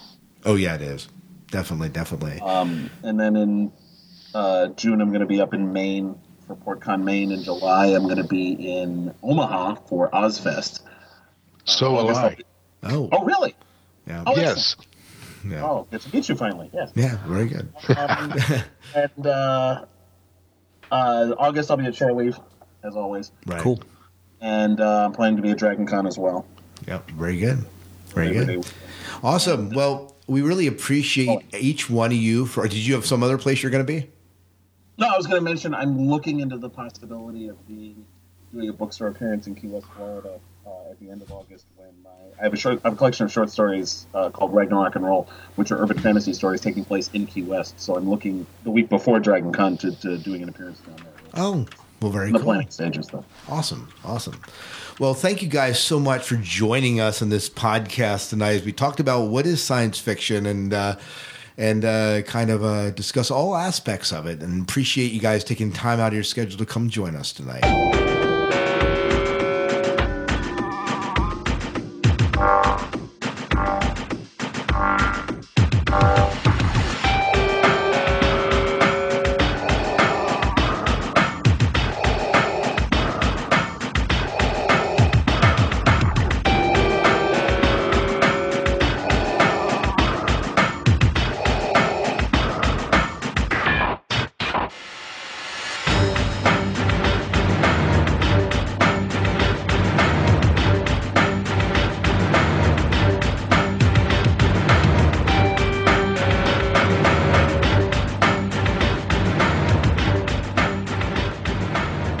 Welcome back to the Sci-Fi Diner podcast. We hope you enjoyed this almost 2-hour-long conversation that we had about what is science fiction. And believe it or not, we found it pretty much impossible to get rid of Raul. He's continued to stick around the studio. So, hi, Raul. Welcome to the podcast again. In fungus mode, I guess. Yeah, right. But we actually have him around because he originally... I bet you sent in this in about a month and a half ago, and we're just now getting to the top 5 Fringe moments, I guess, when you look at the entire series. Is that right? You actually asked for this last year, and I asked if I could wait until the series was over because we didn't know what was going to happen. Right. And lo and behold, the series is over, and now we're about 2 months... Looking at almost 2 months since the series has been off the air. I can't believe it's been that long. It seems like, but you did finally send in your top 5 moments. And so why don't you kind of walk us through some of these moments, and Miles and I will jump in and give some commentary as we feel is needed. That's great. Now, first of all, I can't call them moments because some of these are very obviously not a moment. So the best way to describe them are the 5 most outstanding things about Fringe for me. And in reverse order, number 5 is season 5. All of it, season 5. 2 reasons. 1, that it even happened at all. And 2, that a series be allowed so much time for a real denouement is just incredibly rare. And in my opinion, Fringe pulled it off very successfully. Yeah, I would agree with that. I love the way the final season, the fact that we were able to wrap up the story, and we did have the conversation at Farpoint about there may have been a few things people would have liked to see, but I think most people, the consensus was, were very satisfied with the ending. You should never get every question answered. Always leave them wanting more. Oh yeah, very true. And hence we have September's notebook. But go ahead, number 4. Okay, the number 4 spot's a tie. The choices don't outrank my higher spots, but neither of them really bump number 5 off the list. And the first one is when Newton restores Walter's missing brain pieces in the season 2 episode Gray Matters. The Walter we see there, it's the defining moment for Walter. And we see the 1970s Walter, we see Walternet, we see the 2036 Walter, all rolled into one at that point. It's the first time we see the full Walter. The other is the season 4 episode, A Short Story About Love, and that's where Olivia makes the choice between which Olivia she is going to be. Not only is this a very unique character development, but it's also a clear message that both timelines happen and both are relevant. And I would just add that in each of these cases, there's some elements of choice. The ideas of personal choice come into play. Yeah, absolutely. Which is a lot of Fringe. Yeah, that's a good point. Any thoughts on that, Miles? Yeah, I like what you had to say about Walter. I think Walter was probably definitely the most interesting character on the whole show. Watching him see season 1, this brilliant but very damaged man at the mental hospital, and finally seeing, at season 5, basically his faculties restored to him, and balancing his his brilliance with his humanity. Yeah, I was going to say brilliance with empathy, but but yeah. Number 3. Number 3, the episode Peter. Now, of all the Fringe episodes, this is the only episode that is actually difficult for me to watch. And speaking as a father, this one just cuts my heart out. How many dads listening would not take Walter's path if they had that ability in his situation? Fatherhood's an important theme in Fringe, and it's great to see that emphasis on it. And this episode, for me, is the key one in establishing that. Yeah, absolutely. And even that, throughout, it's really, in one way, the story is about Walter and Peter, and about their relationship, the good, the bad, and Peter kind of coming to terms with his father. Or, one of the whole things we wait for is the fact that he says, "I love you, Dad." That's kind of wait for that and near the end of the season 5, it happens. It happens once before that, but. Well, most of the show, he's calling him Walter. Right. So that was you definitely knew that was a profound moment there. Yeah. Number 2. Number 2, White Tulip. Not just the episode, but the symbol as well. Walter's conversation with Alistair Peck. Yes, that alone would be justification for the list, but the show just went so much further. It comes back several times over the course of the show, and the White Tulip's appearance as the concluding moment of the series, it's got to be one of the best endings I've seen in television. Yeah, I'd agree with that. Another theme is almost Walter looking for redemption throughout the whole series, and seeking forgiveness for, what... And that's what the tulip represents. Right. Yeah. Right. It's hanging behind you, Miles. I have it on the wall. I know. Yeah, there is one hanging on the wall, literally. Go ahead, Raul. And number 1 for you. Number 1, the World Trade Center, the concluding moments of season 1. That pullback revealing the Twin Towers in season 1. Literally, that is one of the most oh my God moments I have ever seen in television. Few writers would dare take a chance to go that route, particularly, go back the 5-6 years when that was first they came up with that. That, for me, that was the moment it became clear that this wasn't just a good show, but that we were in for something very, very special, and I wasn't disappointed. Yeah. I think about that, even the alt universe especially was such a great playground to kind of play in with things that either have been in our history or were gone, and allowed them to allow these things to still exist. Even the Zeppelins that were flying overhead, and an era that has gone by. But I think you're right. The emotional impact of seeing the Twin Towers was incredible. Oh yeah. Well, it's interesting that a lot of the first Spider-Man movie had a scene with the Twin Towers. With Spider-Man, catching a helicopter. And there was a web caught between. Yeah. But as soon as 9/11 happened, that scene was cut out. Yeah. So. I have that trailer somewhere. It took guts. Mm-hmm. Yeah, it did. It too. And especially, the time had certainly removed. There was certainly time between when it happened and when they actually aired the Fringe episode. But there was something, I want to say, almost redemptive about seeing the towers there. Something that was, in maybe another world, maybe in a weird way, you kind of think, well, maybe in another universe they didn't come down. That allowed it to be okay with that.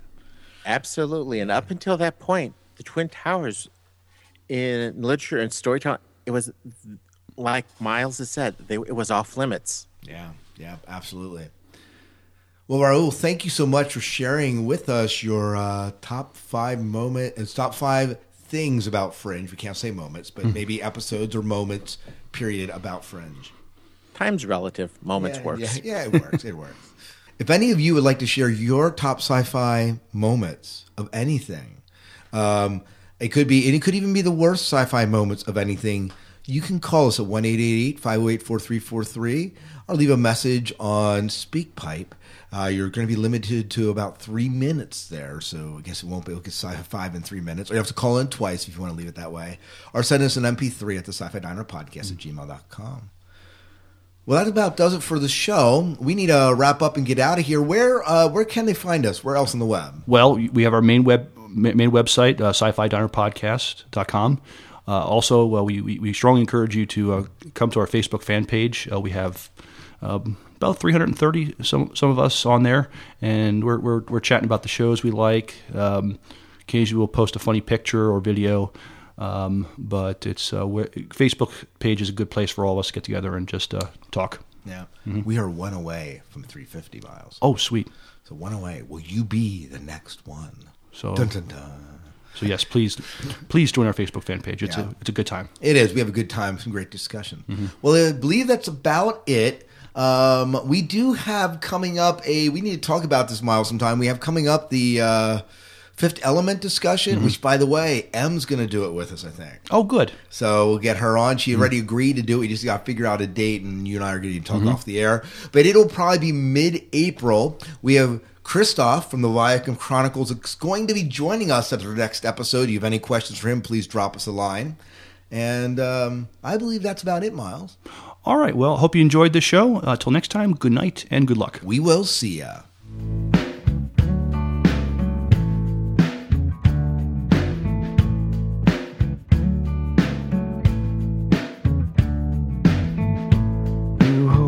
One hand, everyone waits until we can move again. The burden of command stands you up straight. Something to prove again. Blood in your eyes, screams on the radio. They say get out of there. We aren't finished yet. You tell them to grow a pair. They said this air would be breathable. Get in, get out again, and no one gets hurt. Something is pulling me up the hill. I look down in my red shirt. I look down in my red shirt.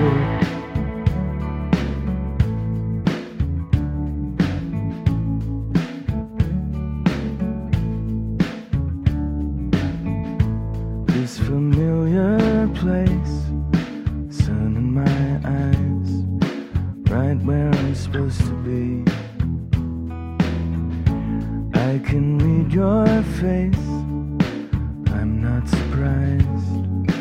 You moving close to me, then you decide. Now I'm remembering, I've seen this one before.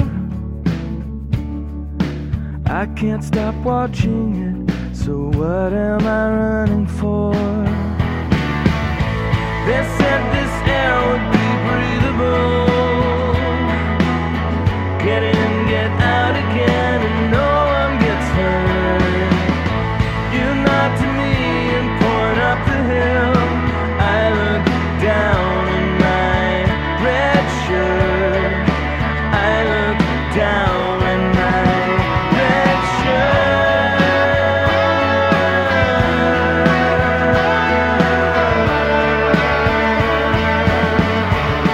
And my red